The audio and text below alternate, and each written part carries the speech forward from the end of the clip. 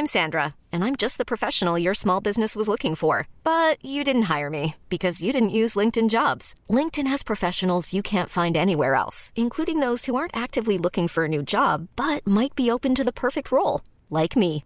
In a given month, over 70% of LinkedIn users don't visit other leading job sites. So if you're not looking on LinkedIn, you'll miss out on great candidates like Sandra. Start hiring professionals like a professional. Post your free job on linkedin.com/achieve today. Wow. Nice. Yeah. What you're hearing are the sounds of people everywhere putting on Bombas socks, underwear, and T-shirts made from absurdly soft materials that feel like plush clouds. Yeah, that plush. And the best part? For every item you purchase, Bombas donates another to someone facing homelessness. Bombas. Big comfort for everyone. Go to bombas.com/ACAST and use code ACAST for 20% off your first purchase. That's bombas.com/ACAST. Code ACAST. TMS is brought to you daily by the support of our patrons at patreon.com/TMS, like Brian Emerson, Thomas Maddock, and Paul St. Germain. Coming up on TMS, do phones have OSs? Because I really wanted to know. Full-size Johnson candy. Smart TVs are dumb. Up in the night with the meat. Here's Florida Georgia Line with a song about Colorado called Montana. Har the horror starry. Trick or jambalaya. Scott is a conflator. Dressing up as jack shit. Pear pressure. 3-book weekend. Not a witch, but still a duck. I curse you, apparently. Test driving Tristan. Digestion speed run with Bobby and more on this episode of The Morning Stream. In the truly modern home or the truly modern car, it's functional design that counts. Smart styling is styling with a purpose, as seen in this new 1948 Futuramic Oldsmobile. Like all demonic entities, the personal pizza must be invited into your home.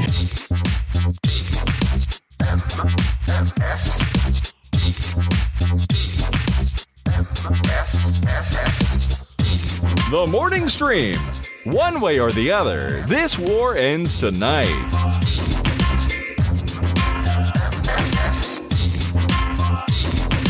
Good morning, everybody. Welcome to TMS. It's the Morning Stream for Monday, October 30th, 2023. We got one more day. It's the big Halloween week.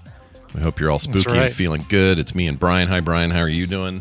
Oh, I'm good. You guys got all your full-size candy bars to give out to the kids? Yeah, we do. And as usual, I'm grumpy about it because they're expensive, and I don't like just, these kids ought to earn it somehow. I don't know how, but they ought to perform or, sing a song. Exactly. Where's the trick? We never get the tricks anymore. Just give them the treats, and that's it. Bugs me a little bit, but it's okay. Kim has always been generous with her candy bars, and this is no different. So the plan is tomorrow we're going to be those people. We're going to have something on TV, the TV closest to where the door is. The front door, yeah. Yeah, we got one there in the living room. So we're going to have something on, and we're going to sit there with the dogs, and then bing bong, and then we're going to go over there and say, "Oh, you guys look so cute. Here, take one of these." And then we'll sit down and we'll watch TV, rinse and repeat until about 9 o'clock. That's the plan. Yep, and many points through the night, you'll be handing out candy, and then you'll look and you'll be like, oh, there's more kids that are just going to the next door neighbor's house. They're going to be here in 5 seconds. Do I even have time to sit down and watch anything? No, might as well just stand here like a fool. Yep. We even had, for a very brief moment, we had this idea that we might go somewhere, turn off the lights, no candy at Scott's house, and we were going to go somewhere like find a bar that had something on TV or we didn't know what. We were just thinking of we don't even drink. What are we going to do at a bar, right? Yeah, exactly. But we get bar food and chill and hang out and whatever. And it'd just be a different thing. And then we remembered, oh no, Van's coming over at 6 and he's going to want to go around the neighborhood and we're going to be doing all that anyway. So yeah, it's the TV thing. We're doing it. I don't know if there is trivia tomorrow night at our usual Tuesday spot, but for a hot second I was like, Tina, what about, let's just turn off the lights and go do trivia. We'll just go up and play trivia because I'm guessing that, it'll be fewer teams anyway. And but no, she wants to give out candy. She wants to see costumes. She wants to see how many Barbies, how many Oppenheimers, how many Spider-Men. How many Barbenheimers, how many combos. Barbenheimers, yeah. Exactly. Bet you get a couple of them. Do you think they dress up if they're doing trivia, people would go dressed up? Yeah, for sure. For sure. Make a thing out of it? Because I would, I'd probably be wearing what I'm wearing right now, which is my my Peter Quill sweatshirt. Oh, I like it. My gear, whatever the gear, that weird space band T-shirt that he wears, and the jacket that goes with it. It's my favorite kind of shirt you're wearing right now. I wear a lot of those. Lots of those. That's my main clothing choice for the whole winter are shirts like that. Long sleeve, usually gray. Gotcha. Bunch of shit written on them. That's what I do. Cool. Yeah. Cool. This is one of my rare non-Henleys. My non-Henleys. Oh, yeah. No button down front. Which is my Eagles cover band, the non-Henleys. Well, he left for a while, right? And they kept going, so that works. Yeah. Yeah, you're non-Henleys. He's back with them, but yeah, the non-Henleys. I thought he died, or the other one died. The other one died. Glenn Fry. Oh. Yeah, but his son is now playing with the band, or was on this final tour. That's kind of like he's a small fry. Wolfgang Van Halen or whatever plays. Exactly. Yeah. Who, are they even? I don't even know if Van Halen tours now because with Eddie gone, what do you do? How do you do that? You know? Yeah. I don't do you even know. have a band without Eddie Van Halen in it? Like, what are you doing? Yeah, I don't know. I understand swapping around your bass. Your singer comes and goes. I get it. But Eddie? No. You can't be doing that.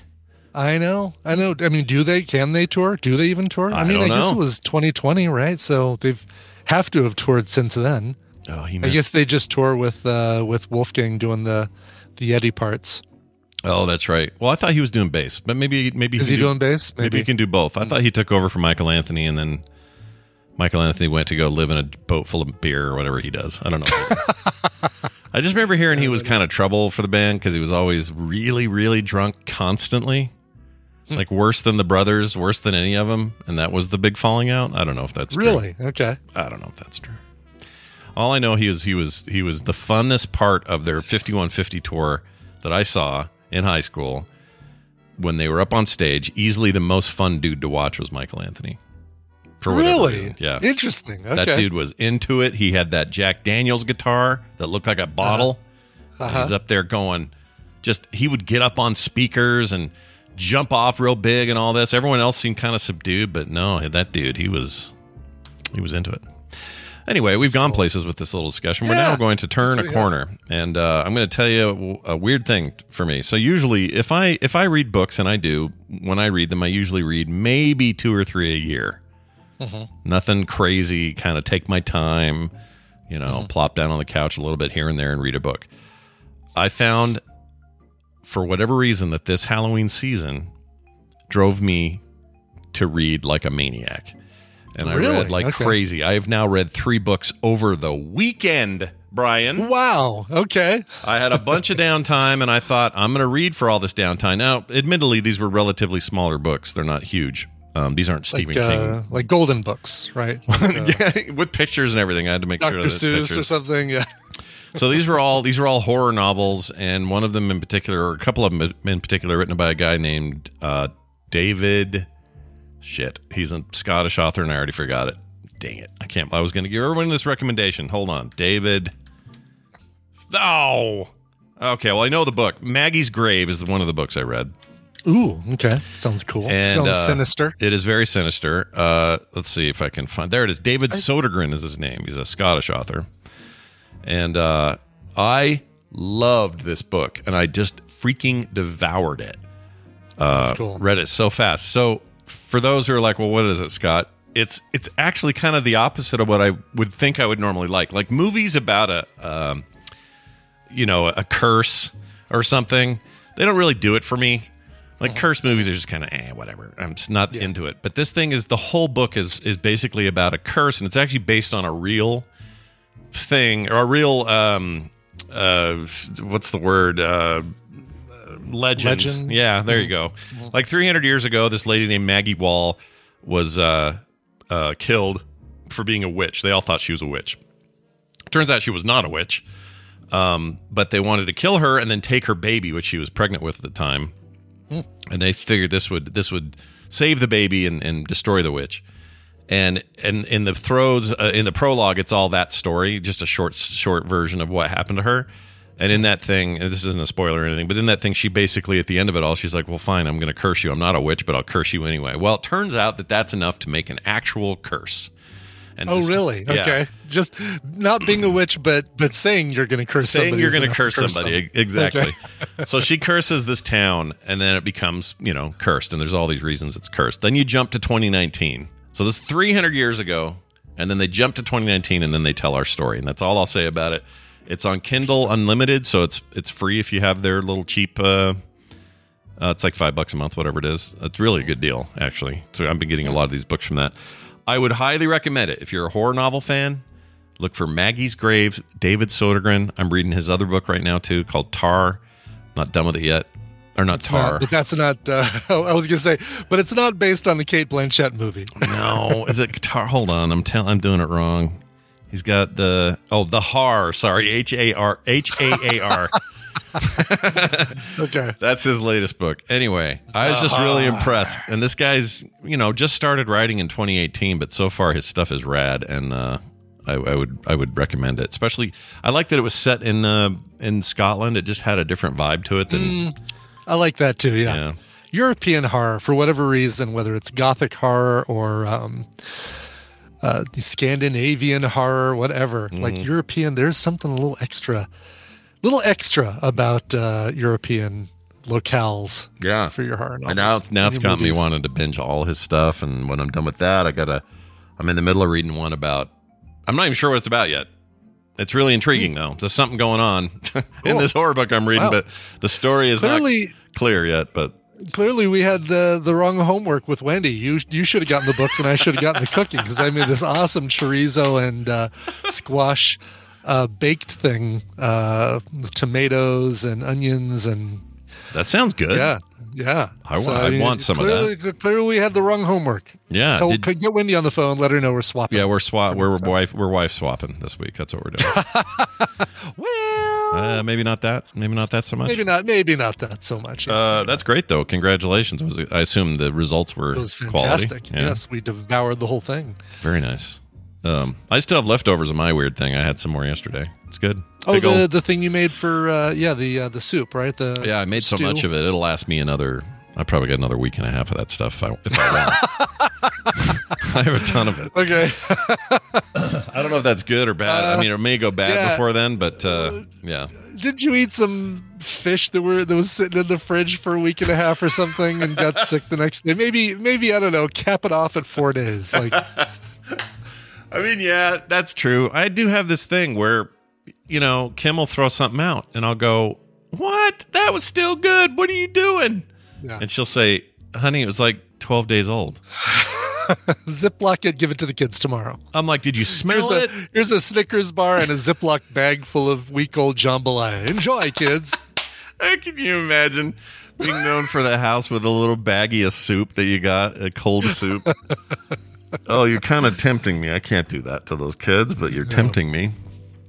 Anyway, books. Books are great, and I can't stop reading right now. I don't know what my deal is. In fact, last night I was like, I should play. I really should play a video game. I says to myself, and then I went, nah, maybe you just want to sit here and read. So I read. Well, I didn't play any video games or any. I didn't play Spider-Man or Mario this weekend. I was out lifting and you got the car. You got the car back. Is that yeah? Well, I mean, Tina and I have our two cars, and so we've just been alternating, letting Tristan borrow one of our cars while he's looking around for a new car. But I think they did mention this. It was deemed totaled. Yep. So he's currently shopping for something new. He's got his feelers out. He's been test driving stuff and hoping that the next couple days he's gonna pick something. Is he going for something new, something used, something used with low miles and yeah. But his dad, lack of CarPlay is a deal breaker. Oh, I would say the same damn thing. What? It doesn't connect to CarPlay? Sorry, not interested. CarPlay's pretty good. It's pretty good. It's the ones that are homegrown. They're the worst. When you get like, here's Chevy's version. Oh, they're so bad, dude. So bad. Yeah. No, Listen, if I'm going to forgo having listening to terrestrial radio, which I'm happy to forgo listening to terrestrial radio. Yeah. And I don't want to spring the money for Sirius or anything like that. I want music on my phone, and I want a really easy and pleasant way to control that music, and it needs to be CarPlay. Yeah, so I agree. It's good stuff. Sorry, Android people. You have a good thing, too. Your version of that's fine. Sure, it's fine. What we don't like, though, is Honda's version, Volkswagen's version, all the little not aftermarket, but like their built-in bullshit. It's like smart TVs are the worst things ever because they really are. They all have their disparate interfaces. OSs, horrible interfaces. Yes. They're made by, I hate them so much. By the way, smart TVs, knock it off. Just be a TV. That's all I want out of you. Exactly. I want a dumb TV. I want a dumb 4K TV. Yeah. At a price that's cheaper than a smart 4K TV. Yeah. And if I need to pay as much to get rid of all the smart features, I'll do it because I hate it. That I have more weird issues with the television because it's a quote unquote smart TV than I have any other TV. I'm like, dude, just go to my Xbox. Just go to my PlayStation. Just knock it off trying to make me use your weird freaking built-in Netflix bullshit. I've got it over here. I'm good. Right. Claire, all right, I'm not sure about Claire here. If your phone has an OS, you need to think about your life. Don't all smartphones have an OS? Like whether it's Android or Pixel or iOS or anything like that? Isn't that it's an operating system? They're Claire. operating systems. That's what they are. Yeah. So that cool phone, Claire, that you have that can never get into the Discord right when we're doing audio, that phone has an OS. Yeah, exactly. It's an operating system. That's how that works. No, the CarPlay is not like car software. It's your phone it's the OS of your phone connecting to your car and giving you the interface of all of your stuff at a very easy to access place on the screen as opposed to having to mount your phone and all that stuff. Yeah. Whereas with the Honda one we had, and I loved the Honda. The car's great. No problem. I don't have any complaints about the Honda. But I hated their built-in thing.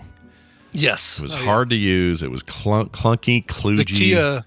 The Kia built-in business is shite. It's just so clunky, and things just aren't in the place that you expect them to be. And you're using the GPS, the built-in GPS, and it's like, oh, I accidentally clicked over here to move the map, and now it rerouted me to that location instead of where I was going. Yeah, oh, it's bad. Just horrible. So better integration is good. The Android one is good. Yep. That's a decent integration. Yep. The iPhone one is a decent integration. Those are going to be closer to what you would want. So do that. And yes, you heard it here first. Phones have operating systems on them. I know that I don't know what crazy. Irish phones have, but at least our phones here have. Here in the Highlands of Ireland, we don't have OSs on our phone. We just have a piece of bacon and a bit of cheese. I don't know what they do over there. Look at this here. I think we have an answer to the carbonated fruit thing. I honestly think this might be it. I could be wrong, but it was carbonated meat, but please continue. Oh shit, it was meat, wasn't it? Yeah. We have an answer to the question of carbonated fruit that was never asked, but the carbonated meat conundrum is still going on. This is a really good point. Now it makes me wonder if it was ever meat. Because this sounds right to me, but I know. Oh, now I'm even further confused. But anyway, we got a message from Goose. All right, he sent this yesterday. He says, if you and the family ever find your way up to Logan, that's just an hour and a half north of us, you should stop over at Zollinger's farm/orchard and pick yourself up a Zapple. They are carbonated infused apples, and they're incredibly good. I've had these before, and I might have conflated these with the meat thing, although I'm still sure the meat thing happened. I'm still, I even want to say the words, oh, it must have been fruit and not meat. But when I say it, my brain says, no, that would be a lie. You've had the meat. I don't know why I'm so sure I've had the meat, but I just feel like I have. But this is the same kind of concept. They infuse apples with carbonation. I don't know how. They plug something into it and squeeze it in, inject it. I don't know how they do it. But I have had one of these before. They are really good. They're very odd though. It's like drinking an apple drink that is carbonated. Fizzy cider. Yeah. It's weird. Interesting, because all right, so I'm looking it up. There's quite a few YouTube videos about doing this. Making a Zapple. The genetically modified sparkling apple has juice like a fizzy drink. Yeah. And it's crossbreeding 2 different apple varieties, the Resi and the Pirouette, and took a number of years to perfect. Here we go. An apple is an apple, but not in this case. Our new breeding Paradise Sparkling is different. So different, just as the name describes, sparkling explodes in your mouth. When the large cells release their juice, it feels as if CO2 is brought into play. To stay with the analogy, Parkless Sparkling is the first apple that is not still but sparkling. But apparently if you get the juice from one of these, it's not fizzy. It's still. It's just apple juice. Yeah. Probably really sweet, though, if I had to guess. I don't know. Yeah, who knows? I'd be curious. Yeah, you'll have to go up and get one. I have to get one. It's been a while since I've had this, and I don't remember them being called Zapples, but there was something about this that's familiar. Thank you, Goose Goose, but it's also worse now because I still think the meat thing is a thing.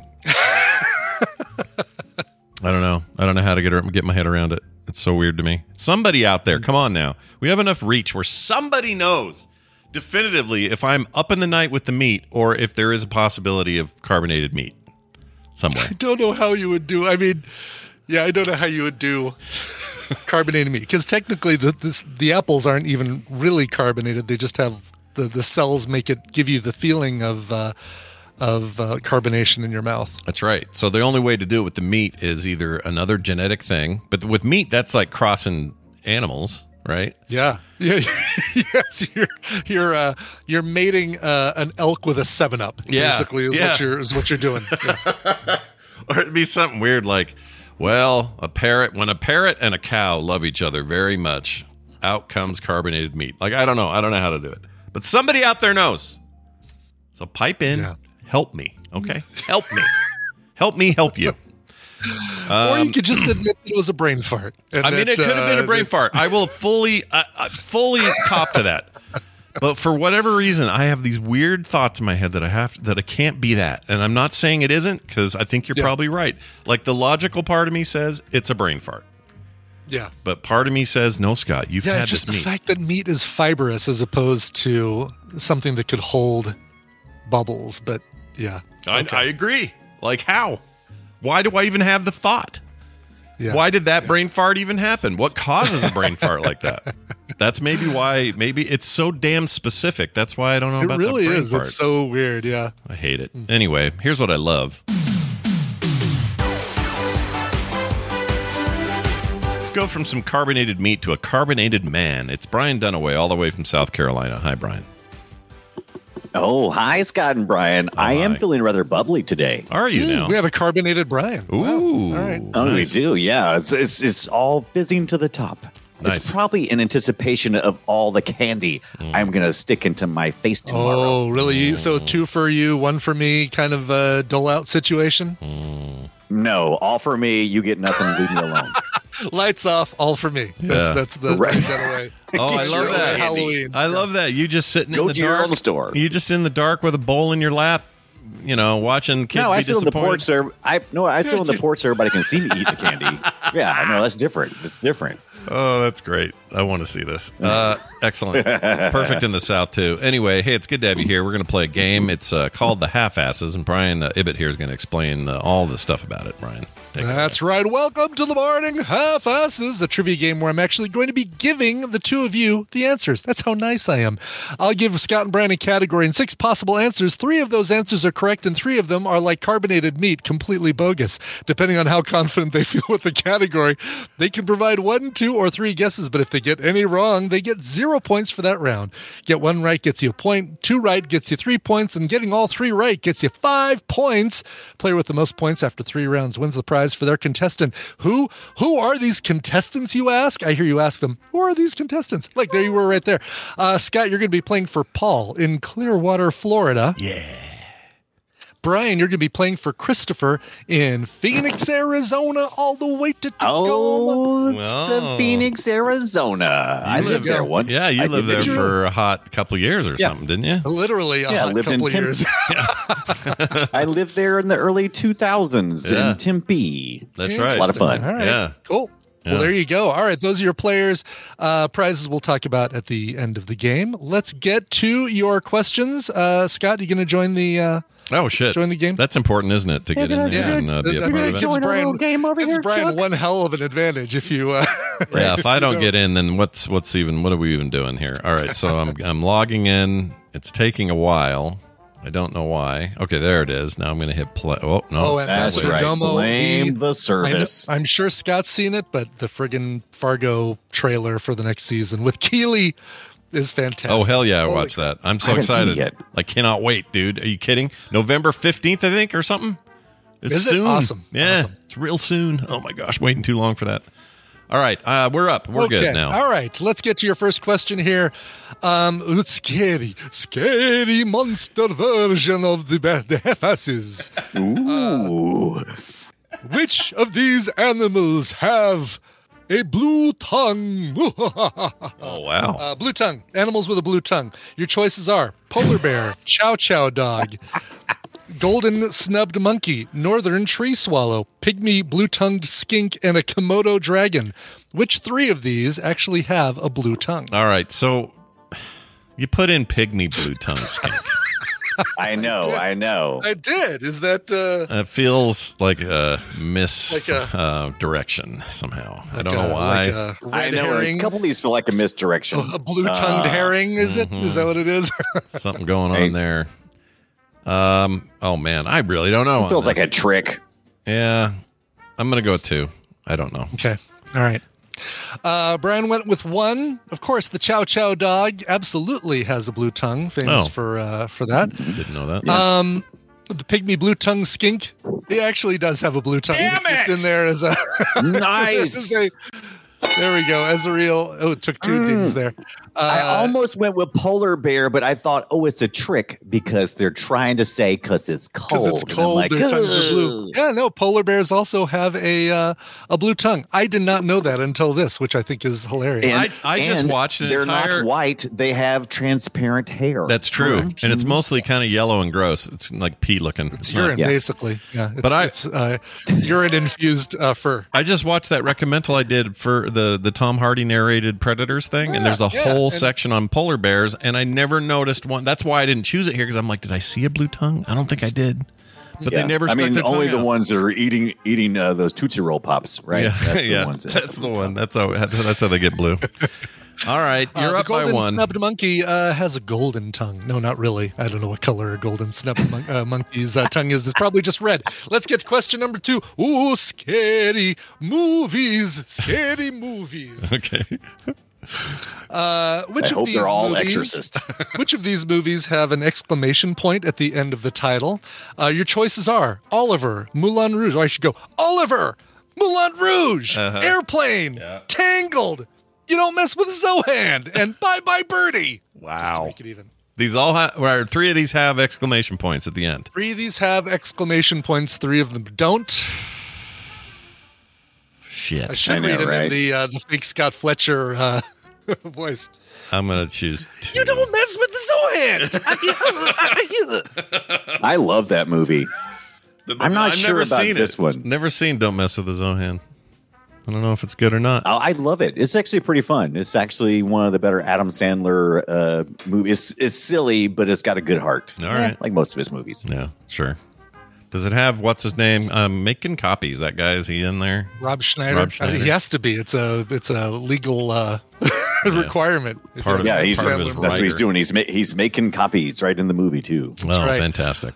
All right. Oliver. Absolutely. I think it's one of the only one-word movie titles with an exclamation point to win an Oscar. Maybe the only one. Also, Airplane. Yeah. However, no, You Don't Mess with the Zohan, and no, Bye Bye Birdie. Damn it! So it is Moulin Rouge. Was the third one. Moulin Rouge. I love that movie. Gosh dang it, Dunaway. What is the 2 weeks in a row bullshit we're going through right here? I know. So, Scott, I'm having a moment. I'm having a moment. Hobbs Dog Birdie. Birdie has a exclamation point. Let's Birdie. Because Bye Bye Birdie. That's another. No, just plain Birdie. Oh, is he saying Bye Bye Birdie? There's a. God, is it not a Hitchcock film. That's The Birds. There is another film called Birdie. I'm thinking of like, Bye Bye Birdie is the sequel to The Birds. It's a sequel to The Birds. Yes. According to Bye Bye, IMDb has no exclamation point on Bye Bye Birdie. So Birdie. No, I know that. I know. Oh, well, if but, IMDb says. But I'm thinking the movie Birdie. Yeah, if it's Birdie. Is that the one a couple years ago? 2022, yeah, looks like it, but that has no exclamation point. Well, this cage bye-bye. thing. It's like, Birdie. Yeah. Birdie. All right. All right. Let's get your last question, Scott. You need all three of these in order to win the game. Brian, you can hedge, you can do whatever you want, but let's see it's mine to blow. Yep, it's mine to blow. All right. Question number 3. This one came to us from Tanner. Tanner supplied this one. Original names of fast food restaurants. So, which of these are the actual original names of these fast food restaurants? Popeyes, originally called Chicken on the Run. Panda Express, originally called China Red Cafe.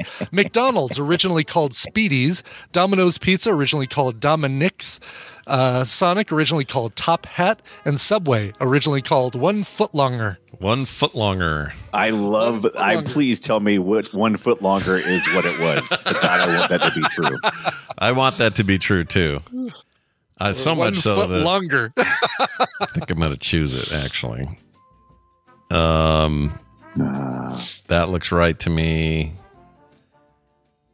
That just kind of does. Why did that uncheck? Okay, there we go. I'm locking in those 3. Okay, Scott locked in. Brian locked in. So Tanner sent these to me first without telling me the answers, and I had to give my guess. And that's hilarious. He sent you the question, but no answer. That's great. Exactly, because he wanted me to guess. And I also thought, Panda Express, China Red Cafe. Totally makes sense. Right. Absolutely. Gotta be sense, right? Tanner just picked a Chinese restaurant that's up the block from where he lives. China Red Cafe is not the original name for Panda Express. Top Hat was the original name for Sonic. Dominic's, with that weird capitalization, which makes me think it was probably named after the 2 founders or something, Dominic and Nick or something, right? For Domino's Pizza. And Popeyes was originally called Chicken on the Run. So I got 1. No, I got 2. No, I got 1. You got 1, but you chose 2 incorrectly. It doesn't matter. Technically, you got 0. So congratulations. Damn it. Kicked my ass on this thing. I did so bad. Going out to Brian. Congratulations. Because of that, to Christopher in Phoenix, Arizona, you are getting a couple Steam games. I'm sorry, a couple Umble Bundle games. You're getting Necro Worm and Orbital Racer. The second one. I have Orbital Racer. Yeah, very good game. I don't know. What that we first have that. one We is. played that one before. Yeah, I think we did that on the Boop Show. That first one though, I don't know. I don't know. I don't know Necro Worm, but yeah, Orbital Racer. And then don't worry, Paul in Clearwater, Florida. You're going to get a copy of Post Void. Ooh. Also on Humble Bundle. You know who may have won the thing is the loser because Post Void is rad. Yeah. Really? Okay. Yeah, that's a cool game. It's like a cheap game. Like I don't think like new. It's like $4 or something. But wow, it is such a fun kick in the pants. I don't even know how to explain that game. It's awesome. I've discovered it recently, like in the last few weeks. It's really good. Very cool. So I'm going to call our loser, our winner junior.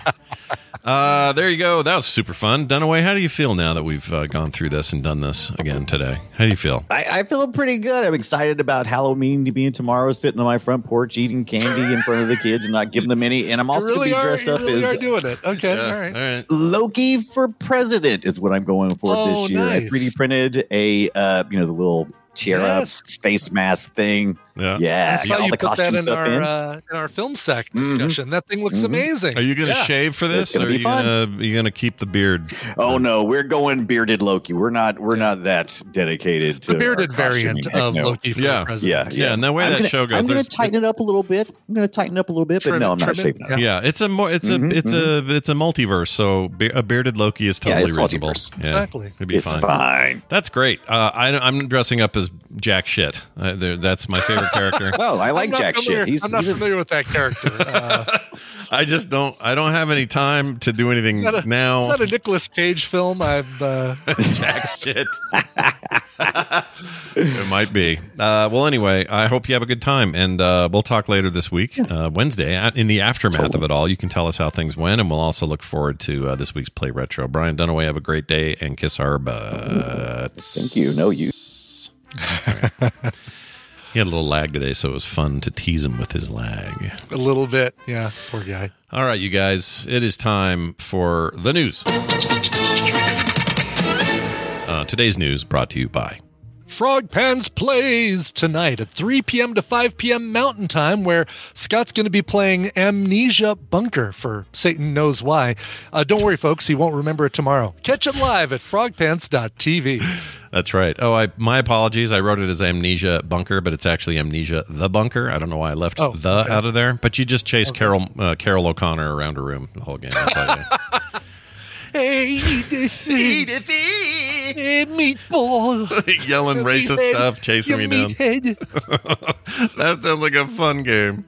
Yeah. I guess I guess a thanks goes out to Jim Jensen, who months and months ago gave me a copy of Amnesia the Bunker and said this would be a good Screamathon type thing. And I have this rule: if people buy me a horror game, I'll play it on stream. I was scared because Amnesia, the first Amnesia game, I played maybe 5 minutes of and then had to leave and then had to do other stuff to distract me. It was so scary. I have a feeling this is going to be terrible, but we're doing it tonight. We're doing it tonight to celebrate the holiday. We're going to play a little Amnesia the Bunker, all right? Fantastic. Yeah, 3 p.m. Mountain. Be there. It's going to be a blast, I think. Yeah, Twitch and YouTube, everybody. Or all the places you can find it at frogpants.tv. All right, here's a story about a restaurant. And boy, they're feeling saucy. A restaurant added $50, quote, unable to parent, unquote, fee for rowdy kids. It's on the menu in this place. Oh, wow. Okay. Yeah. A Georgia restaurant is gaining national attention for charging customers a fee for bad parenting. The menu at Toccoa Riverside Restaurant. I think that's Toccoa. Did I get that right? Yeah, that's what I would guess, Toccoa or Toccoa. Yeah, I mean, something like this that. Would be a good question for Nautomatan or Red Fraggle. Amy might know. That's true. Yeah. It's about 2 hours north of Atlanta. Offers a selection of dishes like steak, trout, and American fare. I don't know what the rest of that would be. What, like fries, potatoes? What do we eat here? Yeah. Like pork chops and good old-fashioned, cheese food. Steak hoagie. I mean, you're making me hungry is what you're doing. That's what's happening. Yes. Yeah. But you look a little closer on that menu, you see a little something else at the bottom of the menu is an adult surcharge for customers unable to parent. That's how it's worded.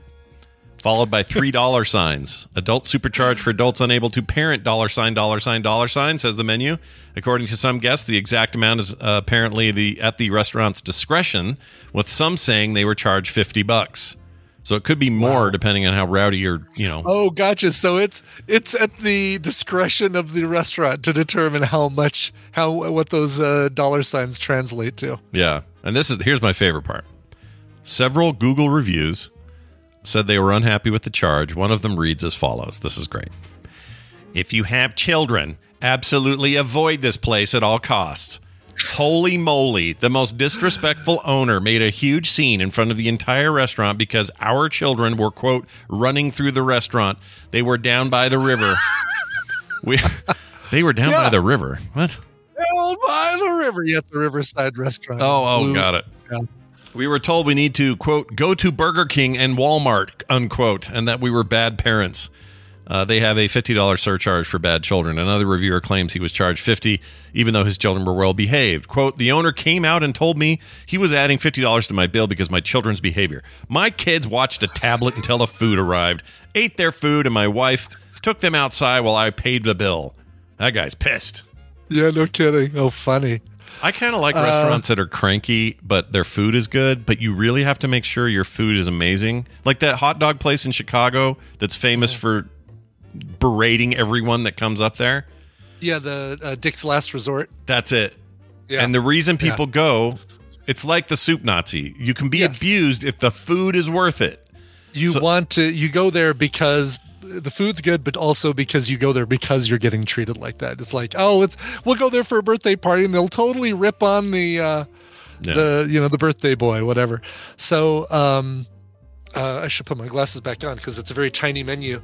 The restaurant, so it's in Blue Ridge, Georgia, and salmon, ocean scallops, barbecue baby back ribs, filet mignon, ribeye steak, blah blah blah. Here's the dumb local news thing. They have they're basically scrolling down the menu, I'm guessing on the website or on a mobile device, so it's a little thin strip, and where the bottom of the menu would say service fee is covered up by their text that says Blue Ridge Restaurant has an unable to parent fee. So they want to show it on screen, and I'm sure it's right below where it says drinks, but because they've got that dumb banner on the bottom of their news thing, and that nobody looked at it and said, "Oh, I bet that's going to get covered up." Yeah, they completely missed it. Yep, it's for sure. Really funny. That's pretty funny. They got there's a little bit more here. I didn't see this before. Users also criticized the other fees on the menu. There is an 18% gratuity for separate checks. Sure, that's not uncommon. It's although not unheard of, but it's pretty kind of rare. You don't see that pretty very often. high. I usually see like Snooze has a $2 split plate fee. I want to say that Cheesecake Factory had a similar thing because you go there and the portions are so oversized that it's worth it to go there and get one entree and split it between two people, even if you are paying the $2 split plate. Yeah, Kim and I did this just the other day, and they were really nice to us at a place we went to, so it wasn't a problem. It was Crack Shack. Yeah. You ever been to Crack Shack? No, I think that we talked about it, right? That there's not one. Maybe there's not one there here. yet. Oh wait, Crack Shack Denver. Maybe we have one now. Oh, they're good. You should try them. You should try these guys. Oh, it's the chicken place. Mm-hmm. As if there aren't enough chicken places, but this place is really good, and they were really nice, and we split a big salad because their portions are huge, and they were fine with it. They were like, cool, no problem. Let's see. Lehigh, Salt Lake City, Murray. Yep. I think Riverton, Las Vegas, Encinitas, Costa Mesa. So Southern California, Las Vegas, all the rest are in Utah. There you go. Maybe they started here. I don't know. Maybe. One's right up the road from us, not very far, but this place we're talking about in Georgia also charges a $3 fee for sharing plates. So that's similar to what you were saying. So split check and a split plate. Yeah, fee. It seems like they might be kind of up their own butts a little bit. A little bit. Yeah. I don't know. I would at first I was like, just make sure you watch your kids, and now I'm kind of like, I don't know. It's kind of a dick.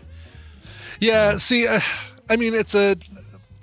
I don't like the. I think I'm with somebody said Merrick in the chat room. The term "unable to parent" is a little insulting. A distraction fee or something like that. But there's a restaurant. There's the Colorado Tap House. One of the places that we like to play trivia Monday nights. As a matter of fact, tonight is Colorado Tap House trivia night. We're not going, but they have a thing on the menu that just says we enjoy your bringing your children. We enjoy having them here when they're respectful of other diners or something like that. Oh yeah, that's good. You can totally say it in a better way than they did, for sure. Yes, exactly. But they don't say at the end of it, and we'll charge you $50 if they don't. Yeah, they keep the fee hidden. You don't want to know how much is it going to cost you. I don't know. Look, I sympathize with restaurant owners though sometimes because I know people can be such a-holes to them. And he's probably seen some shit in his life, I'm guessing. And he's probably had customers who said, I really like your food and I like the location and it's right on the river and it's really pretty, but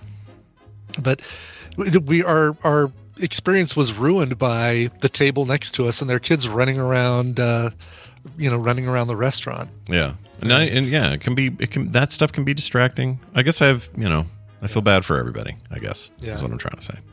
Exactly. Oh, Sean Stratton in the chat room says, as a cook, we hate splitting. So splitting plates. I'm sure it's like this is the way the meal is meant to be served. And especially if it's a thing that doesn't normally get split, like, oh, could you cut our steak in half and then the baked potato and then the vegetables? Oh, and then do people ask for that? People do that? I'm sure they do. Yes. Oh, yeah. There are places where they ask the server to split the plate as opposed to doing it themselves. That's like normally it's like, yeah, I'll split it. Just give us a plate. We'll split it ourselves. Yeah, I don't care. In fact, I just usually like order it and just say, "Oh, no, I'm just going to have water," and then they bring it out and we just go to town. I don't even. Oh, really? You don't plate. even tell them you're going to be splitting it. Yeah, if Tina and I do that, we usually say, "Can you bring? We're going to just get this, and can you bring us 2 plates?" And we make up for it with tipping or whatever. Like we make sure that the effort of just bringing out an empty plate and the money that they're not making from 2 entrees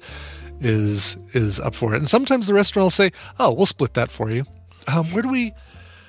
Oh, there's a place where we get their full-size Italian salad and split it between the 2 of us, and then we'll get individual entrees, of which we'll eat a little bit and then take the rest home. And I can't remember where it is, but they split the salad for us. Yeah, I don't know. I'm trying to think if I've ever done it where I asked anyone to split anything. It's just usually we never ask. It's like we just tell them, "Oh yeah, could you bring an extra bowl? We're going to split it." Oh, it's the Glen restaurant in North Glen, and we say, "Yeah, could you bring us an extra bowl? We're just going to split the salad and each have our own entree." And they're like, "Oh, we'll split it for you," and they end up bringing us like 2 full bowls of salad sometimes. Oh my gosh! Yeah. So they still give you more than you ordered or wanted. Yeah, exactly. Well, I'm sure we're going to hear we'll get some emails about this from people. I want to get stories from diners who've had bad experiences with children. I just had to cut a loose string off my sweatshirt. Oh no. It was driving me crazy, Scott. Driving me absolutely nuts. But no, I want to hear from people who've had some experiences either with their own kids causing disturbances and getting in trouble, or vice versa. Yeah, we got any small restaurant owner types that listen? I'd like to hear your stories. Yeah. I know you've got stories, so share them. What about disrespect, like out of control adults? Yeah, they're worse. If I take crazy neighbors somewhere at a restaurant, am I going to get a $50 surcharge because I'm unable to manage my neighbors?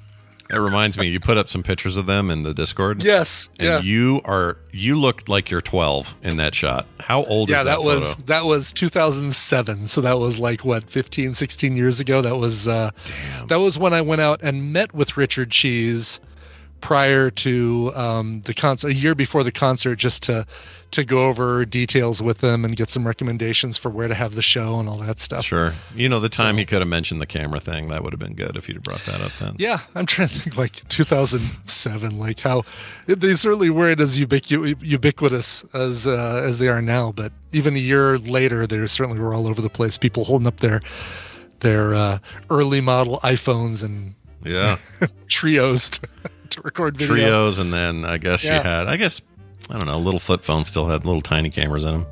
Yeah, and let's see here. So we've got he and Jonathan Colton at the same concert. Yeah. Richard Cheese puts out a new, hey, this could be our last tour ever thing every year. Yeah. Jonathan Colton, great gig on NPR. Yeah. Still a cruise based on his cruise around his music. Yeah, okay.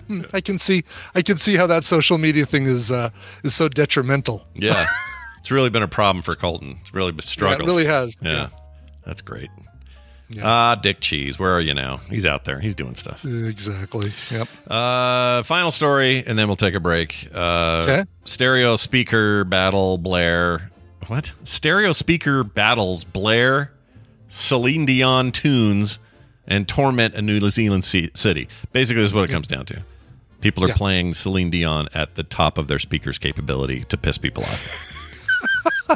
And it's all happening. That would do it for me. Oh, yeah, it would totally do it for me. Oh, my God, it's all coming back to me now, is what people are saying. That's what they did down in, was it Waco, or they were blaring, I don't know what they blared in there. It was like heavy metal or something. Oh, for the compound, for the Koresh deal?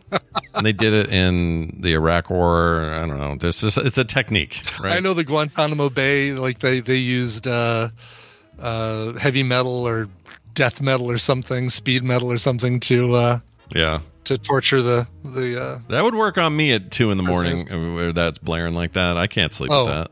Believe me. I mean, Celine Dion, Bless the Fall, but basically anything my son listened to in 2009 would be enough to to get me to give up the secrets. Give me, I'll tell you where the secret plans are hidden. That's right. He was into that Dutch death metal stuff for a while there, right? Yeah. Well, I don't know about Dutch, but Bless the Fall and Mastodon and there's a lot of really heavy stuff. I mean, I can't even do it. Like Coheed and Cambria was about the only thing that he was listening to back then that I liked, and anything kind of above that.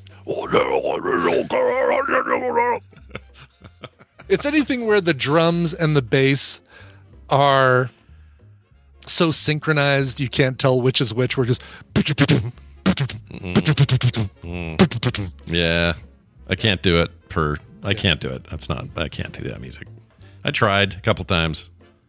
I like heavy metal. I need some melody is what I need. Mm-hmm. Yeah. I need some melody. Yeah, and some just cohesive lyrics and things. I need to hear what people say, Yeah. Yeah. So give me Five Finger Death Punch. Give me, Disturbed. Give me that level. I'm good. Anyway, where are we here? Oh, the music being played, the Celine Dion in New Zealand. Yep. Moving cars and bicycles are what are doing it. For residents of Porirua, New Zealand.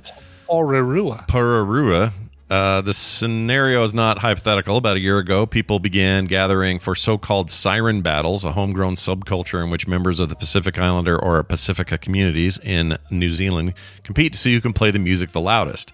Members of the siren clubs who organize the battles have described them as expressions of identity and community. But some residents say the events, which you can run till early morning hours and feature piercing frequencies, should be scaled back because they are far too loud and disruptive. Disruptive. Now, why they've chosen Celine Dion? Yeah, that they don't really get into it. Why? But that would drive me a little crazy. Yeah. I feel like you could. I think, you know what? Fair complaint. I understand personal or even group expression is an important thing. Mm-hmm. Be who you are. Let it fly. Go. Show your stuff. Let's go. But when it's 3 o'clock in the morning and everyone's up because of you, I don't think you should be able to do that. No. I think you should have to back that up and not do that anymore. Exactly. Yep. I don't think that's unreasonable. We live in a society, people. All right, we're going to take a break. When we come back, we'll be joined by our buddy Bobby for some science talk. I also have a little clip I'm going to play for him for funsies, so that'll be here in a minute. Before we get to that, though, Brian and a song, maybe. I do have a song, and this kind of reminds me, you can now buy M&M's spaghetti sauce on its own. You don't have to go to his restaurant to get mom's spaghetti. You can make it at home with M&M's brand spaghetti sauce. Hey, we heard from Amy from Pale Moon. We've played them on the show before, and we love their music. And we've got a new track. This is the second track that they've released from their next upcoming album called Cables, Carpets, and Sweaty Hearts. This is sweet. It's a funky, soulful, upbeat indie number with quirky lyrics, and I really dig it. Here is the song Spaghetti by Pale Moon.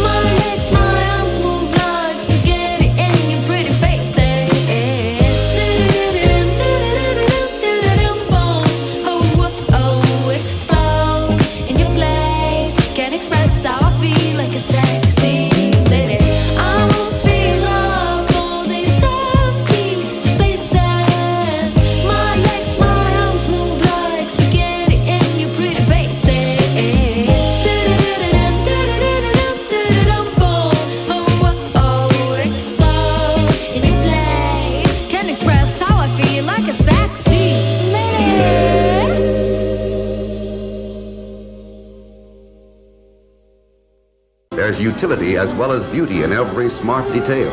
There's the safety of greater visibility. There's automatic shifting too, and no clutch pushing thanks to GM Hydromatic Drive. The smart way to go is the automatic way in a futuramic Oldsmobile. I was addicted to cocaine and strippers.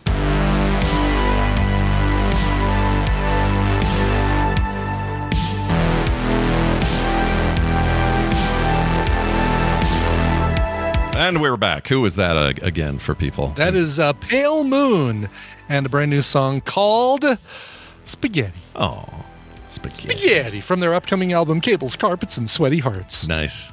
We were supposed to make spaghetti the other night, and we thought we were going to use our own tomatoes, but the cold snap stunted their final ripening. Oh no. So now they're still green. So I didn't know this. Kim brings them in the house and says, well, what you're supposed to do is put them in a bowl with apples. And I went, what? And she goes, yeah, they will ripen faster with a bowl of apples than they will if you just put them on the counter. I didn't know that. That was news to me. I didn't know that either. That's fascinating. Yeah, whole new enlightenment there.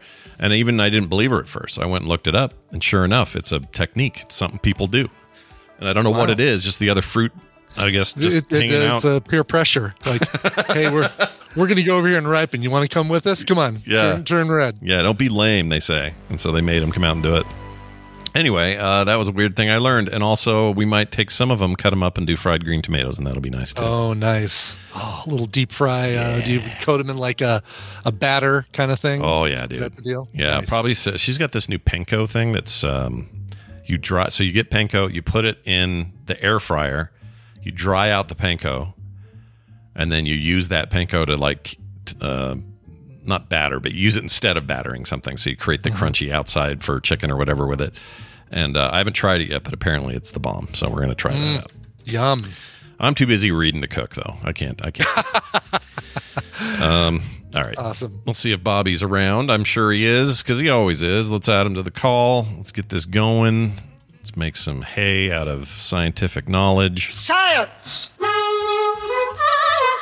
Bob is hungry, and the soup looks good. Oh, look who it is. It's Captain Bobby Frankenberger joining us from South Carolina, because that's all our guests today, all South Carolinians, joining us as he always does, once a month anyway, to talk about science. Not once a month, twice a month, talk about science. I'm so excited about this. Bobby, welcome back to the show. Thanks. I'm excited too now. Are you? Good. That was the goal. I'm trying to get you pumped up here. Yeah. Can I play something for you? Go ahead. Hold on, before you say anything, because this is apropos to what you were just talking about. It's ethylene. Ripening fruits give off a gaseous hormone. It's a hormone that plants give off, but when they have fruit, it signals ripening, but it takes a gaseous form and it just gives it off. So when you put fruits together, and I think some fruits give it off more than others, but it's ethylene. So apples might be one of the fruits that give off a bunch. So if you put other fruits with them, it will help them ripen more quickly. Do you think that was a discovery by somebody in the 14th century is just like, oh, I don't know why, but tomatoes grew faster when they sat next to these here. I don't know why he's talking like that, but he's sitting next to... That's how everybody talked in the 14th century. Sitting next to a ye old tomato or whatever. I thought you were going to ask if it was somebody named Ethel. It was an old Stone Temple Pilots song. Ethylene, I think, is the thing. Yeah. But anyway, ethylene. So if you put it, somebody either had to just figure that out and then it got passed along as sort of a folk thing, or some scientist went, hey, guess what? We figured this out, and then people did it. What do you think it was? Where's the chicken? Where's the egg on this? For sure, for this kind of thing, for sure, somebody just noticed it and then tried to figure out what was happening. Those are my favorites. I like those. It's gotta be that, right? Like, I find it really hard to believe that people didn't store fruits together for hundreds of years and never noticed that some of them. Sure. Yeah, because all it would take is one shelf having just apples or just tomatoes and another shelf having apples and tomatoes and then seeing the difference. If nothing else, shop owners figured it out. People with fruit stands figured it out. Yeah, but they still blamed it on a witch or something because that's how they were. All the fruit on the edge of the apples and the bananas were right next to each other, and the ones on the edges ripened faster. Like something like that. Yeah, I love it. Well, we'll wait for the movie adaptation of that great discovery. But for today, we are going to... actually, I'm going to play you a clip first. So yeah, sure. I've had a little back and forth with Bobby lately where I'll find a cool science clip on some social media thing, usually YouTube or something, and I'll send him a clip and just share it because I think it's stuff he likes. And I keep running into these. And I found one in particular that I really liked. I may have even sent it to you, but I wanted to play it for the show because it just made me think. It made my brain expand. Got me. I don't know, just thinking. So, apropos of nothing and not really tied to your subject today, here is Brian Cox, not the actor, the astrophysicist, talking about black holes. Check it out. So the old answer of what happens if you jump into a black hole is you go to the end of time. That's this pure Einstein. You get spaghettified on your way to the end of time, which means you get stretched infinitely, actually, into a train of atoms, and then everything goes to the end of time. Now, we think that if you think of yourself as information, let's say you burn a book and collect everything that comes out of the book, all the ashes and all the gas and everything, then in principle, you can reconstruct the book. Information is conserved in all of physics, which means that if you can measure everything perfectly, you can predict what happened in the past and what's going to happen in the future. It's called determinism now. If you jumped into a black hole, then we do think that if a super being in the far future could collect every bit of Hawking radiation for trillions and trillions of years and stick it into a giant quantum computer, then they could reconstruct everything that fell in. So actually, in some sense, you come out. So this got me to thinking, if I go and, like, say right now, let's see, what could I burn here? Okay, here's the thing. Our pal Bill Duran made this for me years ago. It's like a mask, okay? I might even be the mask. I don't know. Does the mask look like this from The Mask? No, it's wooden, and the mask is just a wooden mask, I think. Oh, maybe the comic book looks like that, though. I don't know. I can't remember where this came from. Yeah. But anyway, he made this rad thing inside. It's very nice. Scott and family, thanks for being rad, Bill. Anyway, this is a long time ago, but because we're not nice now and Bill hates us. Exactly. You used to be rad, and now sadly. Anyway, so this, if I went outside right now and burned this into nothing but just smoke and ash, the idea, the concept that at a molecular quantum level, everything is basically assemblable information, that could all be reassembled. Forget about the black hole for a minute. Like, that's just like a place where he said, well, yeah, we just send everything there that would go into nothing and into oblivion. But even if you just burn something and you burn this mask, and let's say in 1,000 years, we finally get to a place with quantum computing that they could do this. Somebody could go, Scott held a mask back in the year 2023. How do we know? Well, we have this weird audio record of it. We would like to reconstruct that mask, and it would be exactly what it was, and including the actual molecular data, because none of it's ever truly lost, right? I don't know why this blew my mind, but it did. It just gave me the brain farts. Because the act of burning something seems to destroy it. So how could that work? Right? So, I mean, nothing.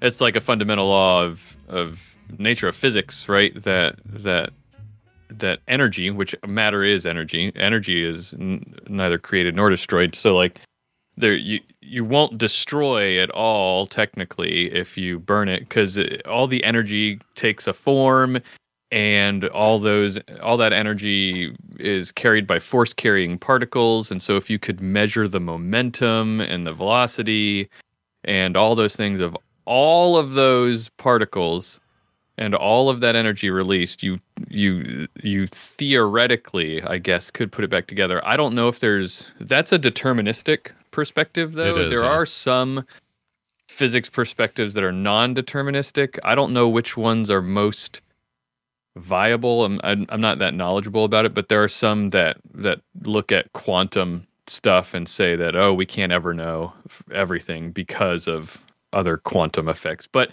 if you take the deterministic perspective, then yes, theoretically there could be a way if you could measure everything. It's just, is the question, the more useful question, I guess, is that ever going to be possible to be measured? We'll be able. At the time that you burned it, right, Scott, we would have to be measuring everything that happened. The energy in that that moment comes from that burning process, right? Sure. You'd have to have, exactly. So, hence the quantum or the quantification of that matter, and you would have to be able to.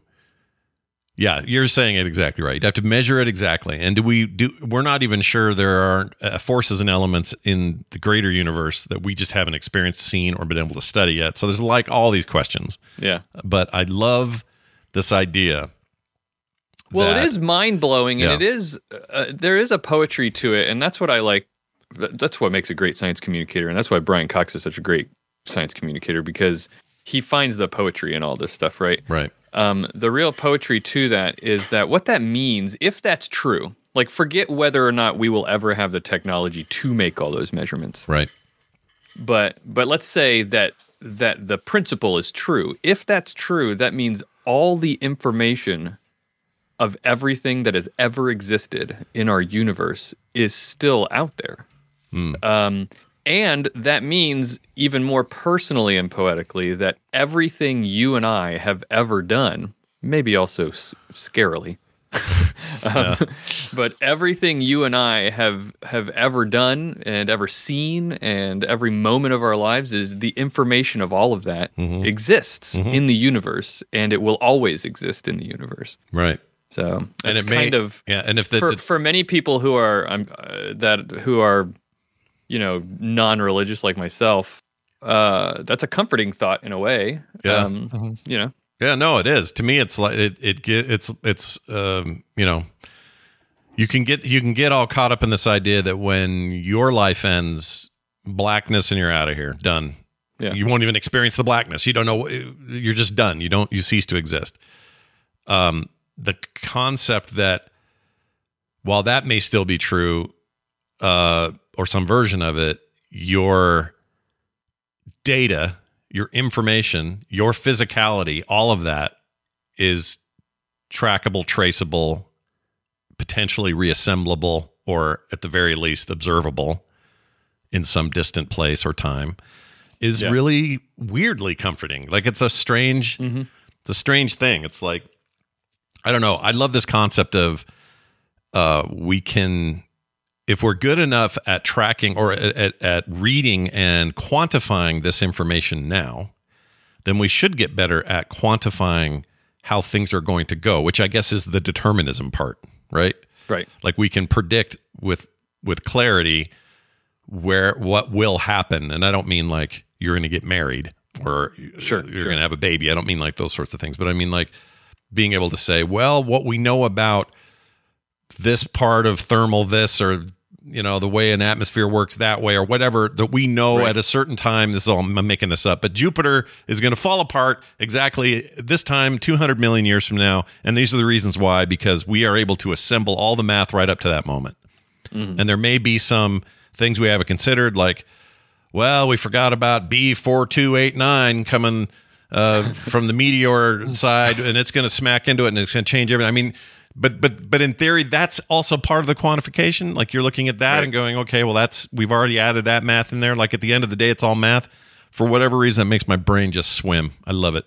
Yeah, it's really cool. I think it's cool too. Everything it has an effect on everything else in the universe, gravitationally, cosmic waves, all this kind of stuff. So yeah, it's pretty cool. It's a good time. It is very cool.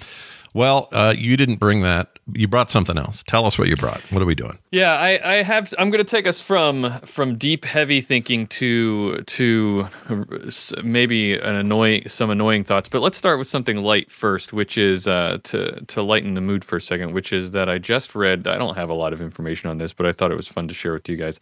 I just read last week about a beetle that gets eaten by a frog and survives by running out of the frog's anus. Really? So wow. That food just went right through me. Basically, is what we're looking at. Dang, dude! Right. Also, what a gear shift from what we were just talking about. This is fantastic. Yeah. All right, continue. Yeah. It'll end up in the frog's pants. How ironic! Well done. Well played. Yeah. Mm-hmm. Wow. Yeah, it's really funny. Apparently, the beetle just moves really fast through the digestive tract, right? And what it does is when it gets to the end. Because a frog, the frog has to poop, right? You can't just crawl. The sphincter muscles are very strong.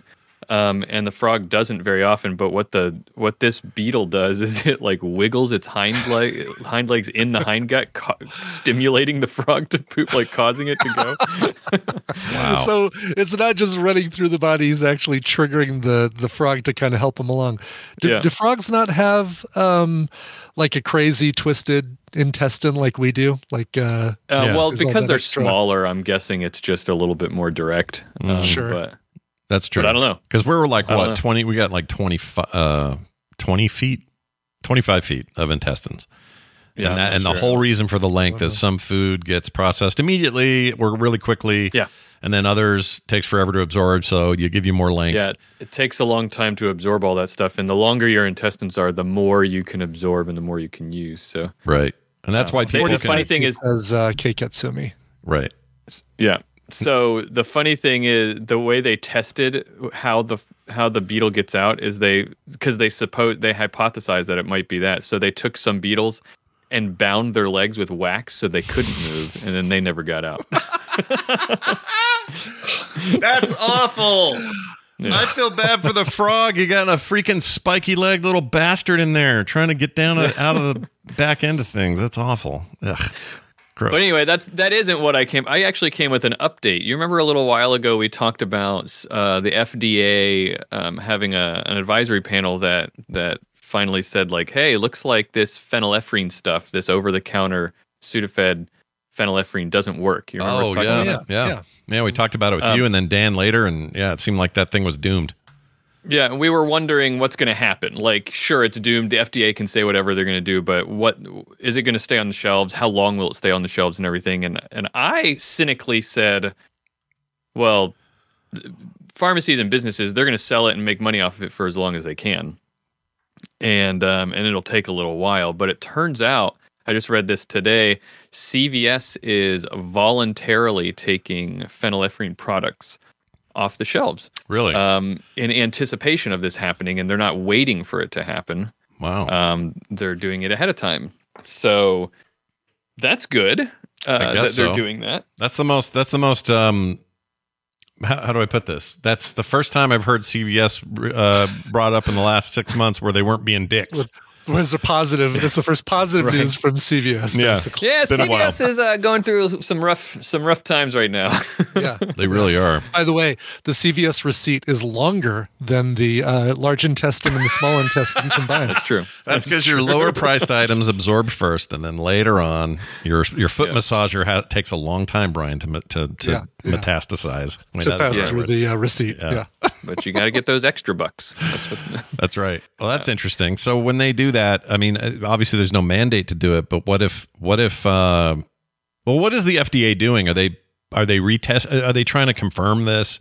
Are they in the position of like, well, we think it doesn't work, but we've got to make sure. Like, what's the? It's pretty well thought that the FDA is going to remove phenylephrine from the drug monograph so that it won't be something that they list as something that is effective, right? All right. And if that happens, then it's dead in the water. The drug is, and it'll be taken off shelves. But it just takes a while, right? It just takes a while, especially for bureaucracy in the government. It just takes a long time for all that. They have to. I think I talked about last time how they can't just decide that. Even if everybody at the FDA, even if they go around and take a poll, cubicle to cubicle in their offices, and everybody's like, "Yeah, take it off the shelves," they can't just do it. No, because they have to. Open it up to public comment for the country. The country has to look at it and be able to say, and the idea for this is for experts to be able to do it, but technically you and I could go on there and make public comment as well. It seems like a mistake that they would let we carry a lot less weight though, right? Like we're basically so. Yeah.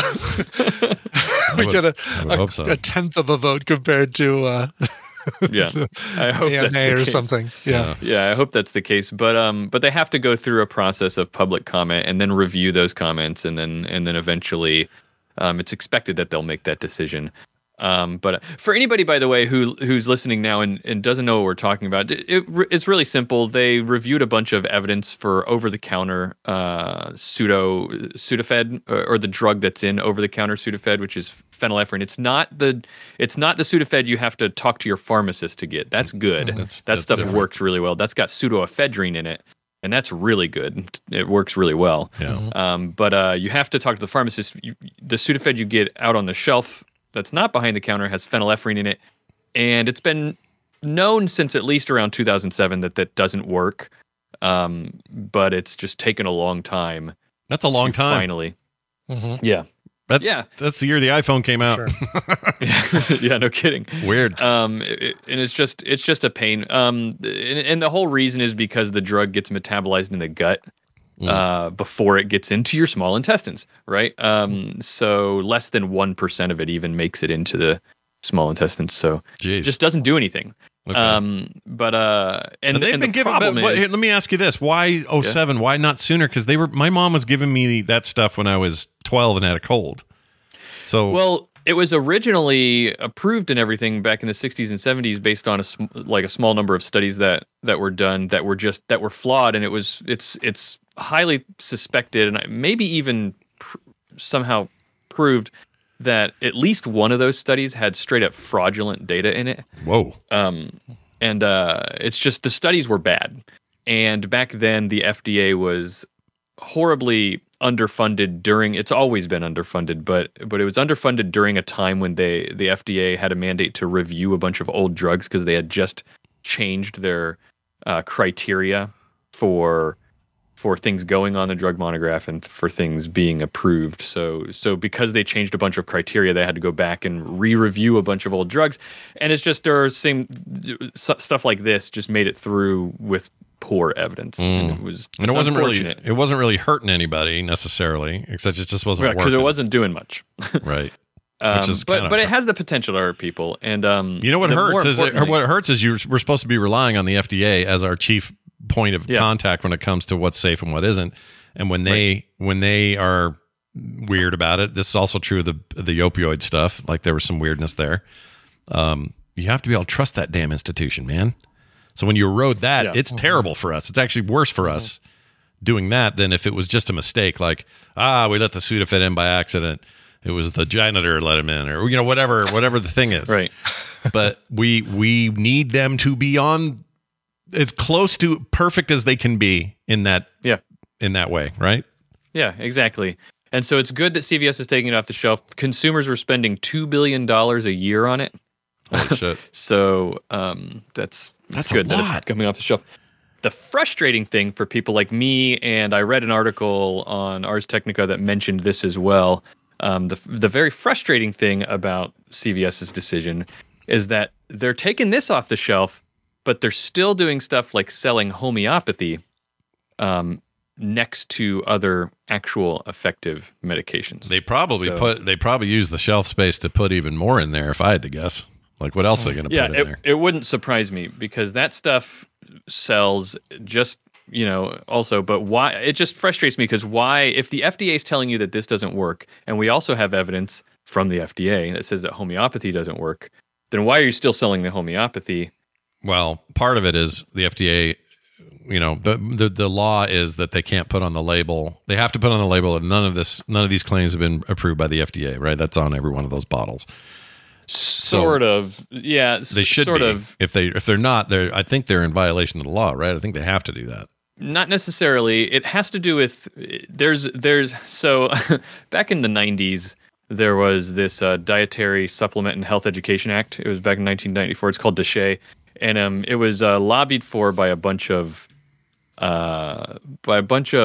alternative medicine proponents, and primarily, I think it was proposed and drafted by a homeopath. But in this law, that did a lot of things. But one of the things it did is it added the language into the law that said that if you don't make medical claims on your product, then, and I'm paraphrasing here because I don't have it right in front of me, but the idea is if you don't make any medical claims, then you don't have to. Then you're fine. I see. Okay. And so they can say things like you can't say this will, cure your cancer. Right. You can't say that, right? That's a medical claim. But you can say things like immune boosting. Yeah. Because that's like a vague non-medical claim, right? Or like my favorite is not a cis. What's the word? When something AIDS in what'd you say? What was the word? AIDS. Yeah, AIDS is good. There's another one though. It's like this product promotes. That's it. I hate that so bad. Promotes good health. Yeah. As soon as I see helps promote, it's like saying that I don't know, Captain Crunch is part of a complete breakfast. When you realize that everything on that commercial is eggs, bacon, juice, like 400 other things, and then somehow they're eating a big bowl of, it's all bullshit, and I hate it. Yeah, promotes, come on, man, promotes. Yeah, it's just very frustrating. Homeopathy, for those who don't know, is witchcraft. That's really what it is. It doesn't work. If you see a product on the shelf that says that it's homeopathic, just don't pick it up. It doesn't work. And there aren't a lot of things in the world of science that I feel super comfortable just saying that about. Homeopathy is one of the things I absolutely feel comfortable saying that about. It's based on just crazy ideas. The two ones being the law of similars, or like cures like, the idea that if a substance causes a symptom in a healthy person, then somehow through magic it's capable of treating a disease that has that symptom. Yeah, that's annoying. That doesn't make any sense. And also the law of infinitesimals, which is that the more you dilute a substance, the more potent it gets, which again doesn't make any sense. What do you do about that though? Because some of these people, while I think some people have dark intentions and know what they're saying is bullcrap, there are some people that really, really buy it. It's like I had a friend once who told me he had a conversation under a pecan tree with Jesus. Now, some of you out there may go, oh, well, I've had that. Well, whatever. That's not my point. My point is, I don't think there's any way in hell he had a conversation with anyone under that pecan tree. But he's so sure that he did, it won't ever matter what I say. To me, it's like this. It's like somebody who really buys into, well, this has been promoting my health for years or whatever. How am I supposed to communicate with that person? I can't convince them of anything. Yeah. Don't try to convince them, because it won't work. It's folly, isn't it? It's a waste of time. Yeah. Exactly. Yeah. All right. And so yeah. It's silly the way it works. I just, and again, it frustrates. There's actually a lawsuit right now. The Center for Inquiry is an organization that tries to. It's like consumer protection organization run by scientific skeptics and everything, and they're in the middle of a very long lawsuit with Walmart and CVS to try to get them to take homeopathy off the shelf, or at least stop selling it next to actual effective medications, so that there's not, market confusion and stuff like that. Sure. But hopefully, but they confuse people when they sell the stuff. That's how they get away with it, is because they put they have whole marketing teams that make it so that it'll say things like treats whatever. Maybe they don't say treat because I just said how they do it, but they'll say it's for colds or something like that, and then it'll say has 0 side effects. Yeah. Of course it has 0 side effects. It's a sugar pill. It's a sugar pill. It doesn't do anything.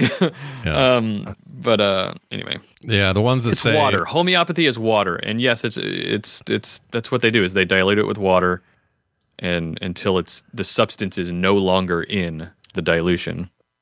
Yeah. So it's effective. I've got a mother-in-law who did this whole silver thing for a while. She doesn't listen to the show. It's fine. Yeah. But she was eating or intaking whatever you did with silver nitrate, something concentrate, something. Yeah. And she was sure this was the end all be all. And she was telling all of us at every get together, oh, this is going to change your life. This is going to change your life. And we're like, nah, I'm good. I'm not eating that metal. Thank you so much. Right. If you want to give me your silver in like ring form, maybe I'll take that. Yeah, we'll take it that way. But take it to the pawn shop, see what I can get for it, whatever. But I'm not eating silver. And then, famously around the time, there was that dude on some talk show who was full on blue. He looked like Papa Smurf. And really, it turns out if you take too much silver in quantities that were more than were being recommended even by quote unquote pseudo science, whatever, your skin would change. You would get this blue hue to yourself. Wow. And I showed her this picture. Heavy metal poisoning is a real thing. Basically that. Right. And I showed it to her and I said, you're heading toward this. She goes, what's this? I go, this guy's been taking silver. Never heard about silver again at any family get-togethers. No more silver. All gone. All because I showed a picture of this Papa Smurf looking guy. So I guess what I'm saying is, you did a good thing. I did a good thing without, and mainly I was just trying to like go around her because I knew that a conversation with her wasn't going to do shit, right? Sure. Yeah. But for me to go, well, look at this. How about this guy? And as far as she knew, that what's great about susceptible people is I could have shown her that picture, or I could show that picture to a skeptic, and they would have gone, "Why is he blue? That doesn't sound right." Like they would question the blueness of the man, right? Right. But she didn't even do that because she buys stuff whole hog no matter what she hears or when she hears it. So it was perfect. I could have given her a fake blue guy. Her lack of skepticism actually worked in her favor this time. Exactly. Got her off the stuff. I could have showed her Blue Man Group on stage staring at the camera and said, look at these three men, one and four. They've taken so much silver. And she would have believed me and stopped taking silver. So I got her with her own medicine, sort of, in a weird way. Well, there you go. Take that, pseudoscience and BS claims. Take that. Bobby, always fun doing this. What's your what's on tap for All Around Science this week? Yeah, All Around Science. That's the podcast that we do, me and my co-host Maura. So we do science every week, All Around Science. We just did an episode where I talked about El Nino. The Nino. It's an El Nino year. How many times has he escaped prison? Oh, wait, that's El Chapo. It's an El Nino year this winter, and it's going to have effects on all of us here in North America. And so I figured, well, people are going to be hearing about that a lot because the El Nino cycle gets worse as climate change impacts things more. So I figured this year people are probably going to hear a lot about that. Let's talk about what it is. In fact, I didn't even know all about it. I've been hearing about it since I was a kid. You remember back in the 90s, there was a joke. It was like the Thanks Obama of the 90s. Everyone blamed El Nino. Everybody blamed El Nino for everything. Right. Yes, I totally remember that. I think that's what inspired the Chris Farley SNL bit where he played the Nino, that whole thing. Yeah. El Nino, Spanish for the Nino. Well, that's interesting. I honestly don't understand that much about it either. I just keep hearing everyone saying this year that, boy, you thought snow last year was a lot. Get ready for this year because that's what I'm hearing too. Cold, wet, lots of wet, sloppy snow. Yeah, and it depends on where in North America you live too, because that's what we down here. But in Canada, up in Canada, they're going to have very dry, warm. Canada! Well, that's good to hear for them. Well, no, it's not. No, that's bad to hear. It's bad to hear, but it's nice if you're like oblivious. Let's say you're an idiot and you're just up there. You're just enjoying. You're just enjoying some sweet weather, and you don't know why, right? I love how you're amending your statement. Like, you're right. It's not good, but it is if you're dumb. It's good for dumb people. It's good for dumb people. It's fantastic for idiots, but it's not bad for it's bad for the rest of us. We're like, oh, the climate. But up there, you got Joe Schmo going, hey, how's it going? Eh? It's nice and warm today. He doesn't care, right? No offense, Canadians. No offense, but no offense, I'm offending you. Except for you dumb people who like the warm weather. Yes. Oh my gosh. Do check it out though. That is All Around Science wherever you get your podcasts, and Bobby's all over our community, so join our Discord and hang out and ask Bobby questions. It might inspire a future segment. You never know. Bobby, have a fantastic week, man. You too. I'm glad you're feeling better. By the way, I can hear it in your voice. Yeah, I'm all over it. I'm so good. Much better. Thanks. You must have taken an immune support pill from somewhere. Yes, I supported my immune system with some sugar pills. Yeah. I knew it would work. All right, see you later. How do I fix that? Oh, there it is. Brian's still there. Okay, good. I'm still here, everybody. Stay still here. Didn't screw that up yet. Okay, what else we got going? Oh, quick note. We got a call. This is about those catalogs that I was talking about. Van got for like the Amazon toy catalog. We've since then we've gotten a Target one, some other one. Really? Yeah, and he loves them. I'm sure. Yeah. Sits on the couch, and we keep doing this fun thing with him. In fact, do I have video of this? I don't know if I do. This is really funny. Is this it? Hold on. Can you hear that? No. Okay, you can't hear that. I don't have the right one anyway. Okay, well, anyway, the deal was he sat down and he would say, and we would go, hey, that's for your sister Phoebe. And he'd go, no, that's for me. And then he'd point to another thing and I go, oh, that's for Phoebe. No, that's for me, Pops. That's for me. Like he's having a moment of like everything should be for me. Right. Oh my God. But anyway, we got a call about it from the perspective of our favorite postal worker. Oh, cool. On Mr. how Postman. stuff work, Mr. Postman, and he has this to say. Oh, stamp and box. It is Mr. Postman. So I was calling in regards to Brian wondering about the Amazon flyer. Now, obviously, you guys figured out that it's a good business idea for them because it captures little kids. But as a postal worker, I wanted to let you guys know why they're actually there. So the Postal Service has an amazing contract with Amazon to give them incredibly low shipping costs. It's why they can still do 2-day shipping at a very low price compared to other places. Part of the bundle deal contract that we have with Amazon is that they have to send out so many flyers throughout the course of the year, giving us even more business. So we give them a deal on shipping, and they ship extra stuff with us that maybe they wouldn't have shipped anyway, but it gives us more money. So that is the real, behind the curtain reason why that happens. And I thought I would call you guys and let you know. Love the show, though. Have a great day. See you later. The only part that I'm confused about is how does that make more money for them? For the Postal Service, yeah. Okay. Yeah, because if their contract is they're getting paid, they give them a lower rate.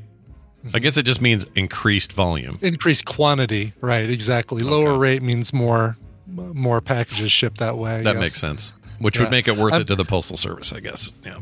Hey, Mr. Postman, ever have to deliver the day the Uline catalogs come out? I made the mistake of buying some boxes from Uline, and now I can't get them to stop sending me this catalog, which is... It's like a small Yellow Pages. Oh, man. I'm trying to think. What Uline is like... packaging, shipping stuff like not custom sized boxes, but you can say, all right, well, I've got, like when I was doing the ANTP things, like, okay, I've got this tumbler that's this big. Mm-hmm. I've got this other thing that's this big and it needs to be this big around. And you just go in their catalog and say, oh, there's the exact right size box. So I can just put padding in there and not have any wasted space. And, ever since I did that, is like, just give me an online catalog. I'm fine. I don't care. I don't want that thing. Yeah. But now I get this big, thick, stupid catalog. Yeah, TV's Travis says you will never stop getting those Uline catalogs. Same with Red Fraggle. Yeah. You're going to get them for the rest of your life. It's the new AARP, dude. You're just never going to not have them. Oh my God, it's just horrendous. Are they a store? Oh my God, I've just found everybody in the tadpool that gets Uline catalogs. I'm pretty sure we go one too. I think Kim just throws it away. But is that a place I could go? Do they have stores, or is that they might? I don't know. Okay. I don't know where their home office is. Maybe you could go there, but you have to move, says Graham Ellis. Yeah, it's like just like nuke it from space. It's the only way to be sure. That's funny. Well, I guess they know their business. I don't know. Those people are crazy.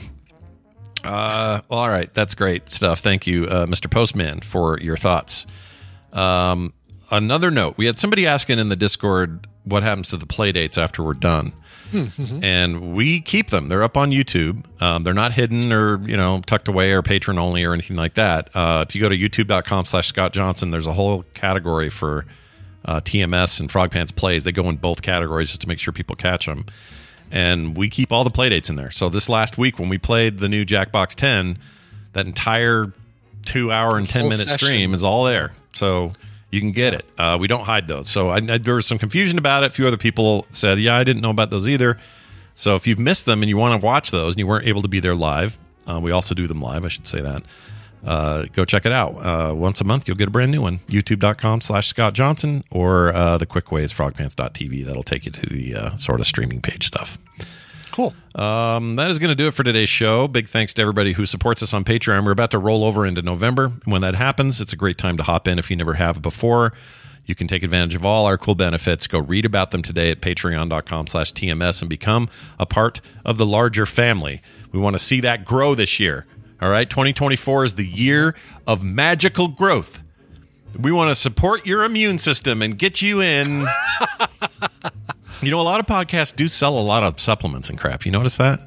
Yeah, do they? Like, I'm sure Rogan does. Rogan's got something, right? Oh, Rogan's got like 5 things that they're. I'm sure, yeah. These are made from my toenails, and it'll help promote blah, whatever. It's all bullshit. Borderline InfoWars, basically, is Rogan's deal. So maybe we'll make, dude. I had an idea. Yeah, there we go. Let's make a fake TMS supplement. Let's make a fake supplement.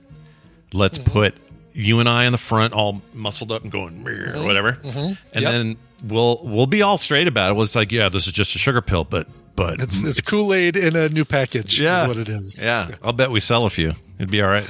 I think we should. I love the idea. Anyway, that'll do it for us. We're going to get out of here with a little music. Brian brought some. What are we playing? I do. This one's going out to Jack the Knife. So we just getting to the end of the month and got still a few October emails requests to get to.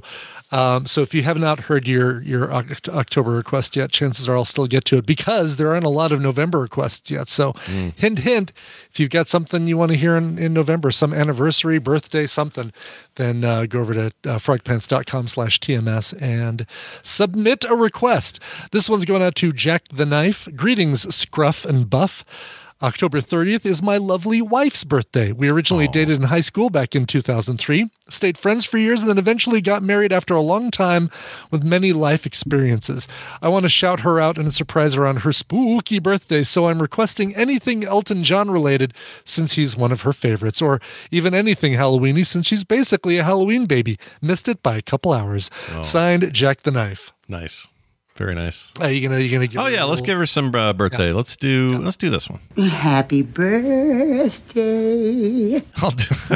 I'll do her when it's a lady. Let's part. No, that's a lady too. Whatever. We'll just do what we want to do, and then I'll play this. Diarrhea. I hope you don't get diarrhea. Perfect. All right. Perfect. This is a cover. This is from the album Something Like Human from the band Fuel. I'm amazed we haven't played this on TMS before, but we're playing it now. Here's their cover of Elton John's Daniel. See you guys tomorrow.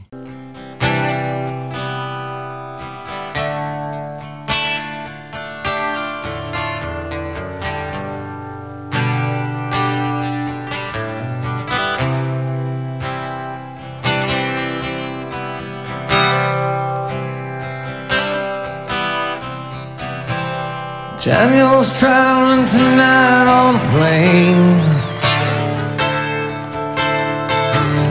I can see the red tail lights headed for Spain. Oh, and I can see Daniel waving goodbye.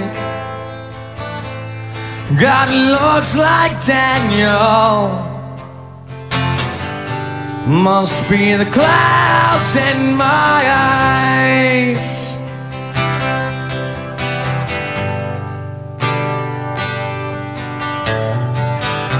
They say Spain is pretty, well, I've never been.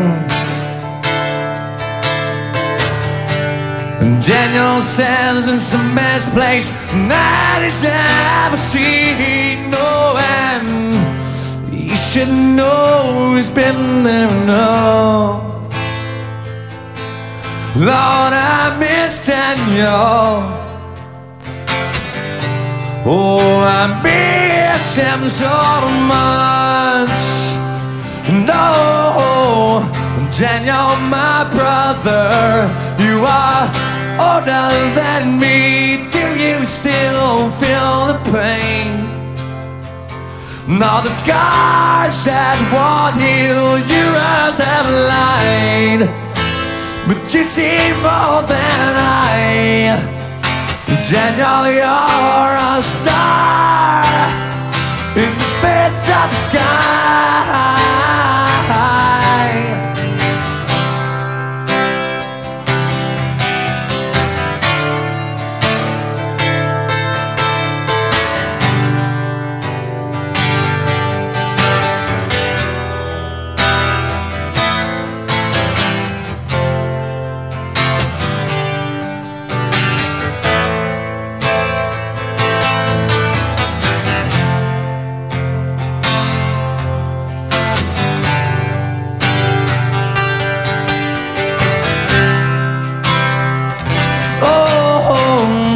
and you're my brother. You are older than me. Do you still feel the pain? All the scars and what heals your eyes have lied, but you see more than I. Daniel, you're a star in the face of the sky. Daniel is traveling tonight on a plane. I can see the red tail lights headed for Spain. No, and I can see Daniel waving goodbye. God, it looks like Daniel must be the clouds in my eyes. No, God, it looks like Daniel must be the clouds in my eyes.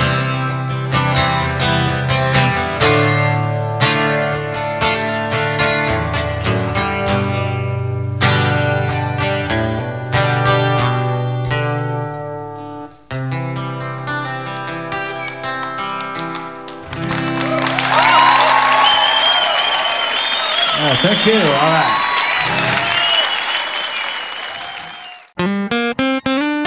Get more at frogpants.com. Always bet on black.